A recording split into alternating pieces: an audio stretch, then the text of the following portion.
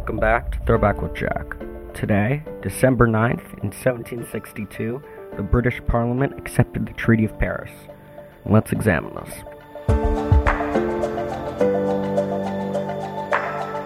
The Treaty of Paris concluded the French and Indian War between Great Britain and France.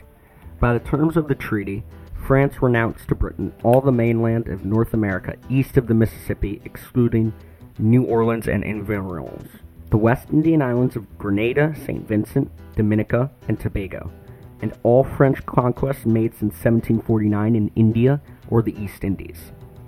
Very specific.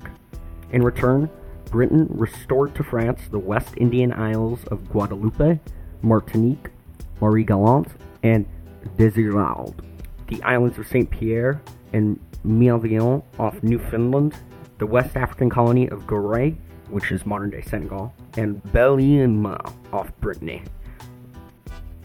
Britain also ceded St. Lucia to France, and Spain got Havana and Manila somehow, and gave Britain East and West Florida, and got Louisiana, including New Orleans, from the French. Also, the French evacuated Hanover, Hesse, and Brunswick. You can see why Britain liked the treaty. I don't know why Spain was involved, but they got stuff too, so who knows.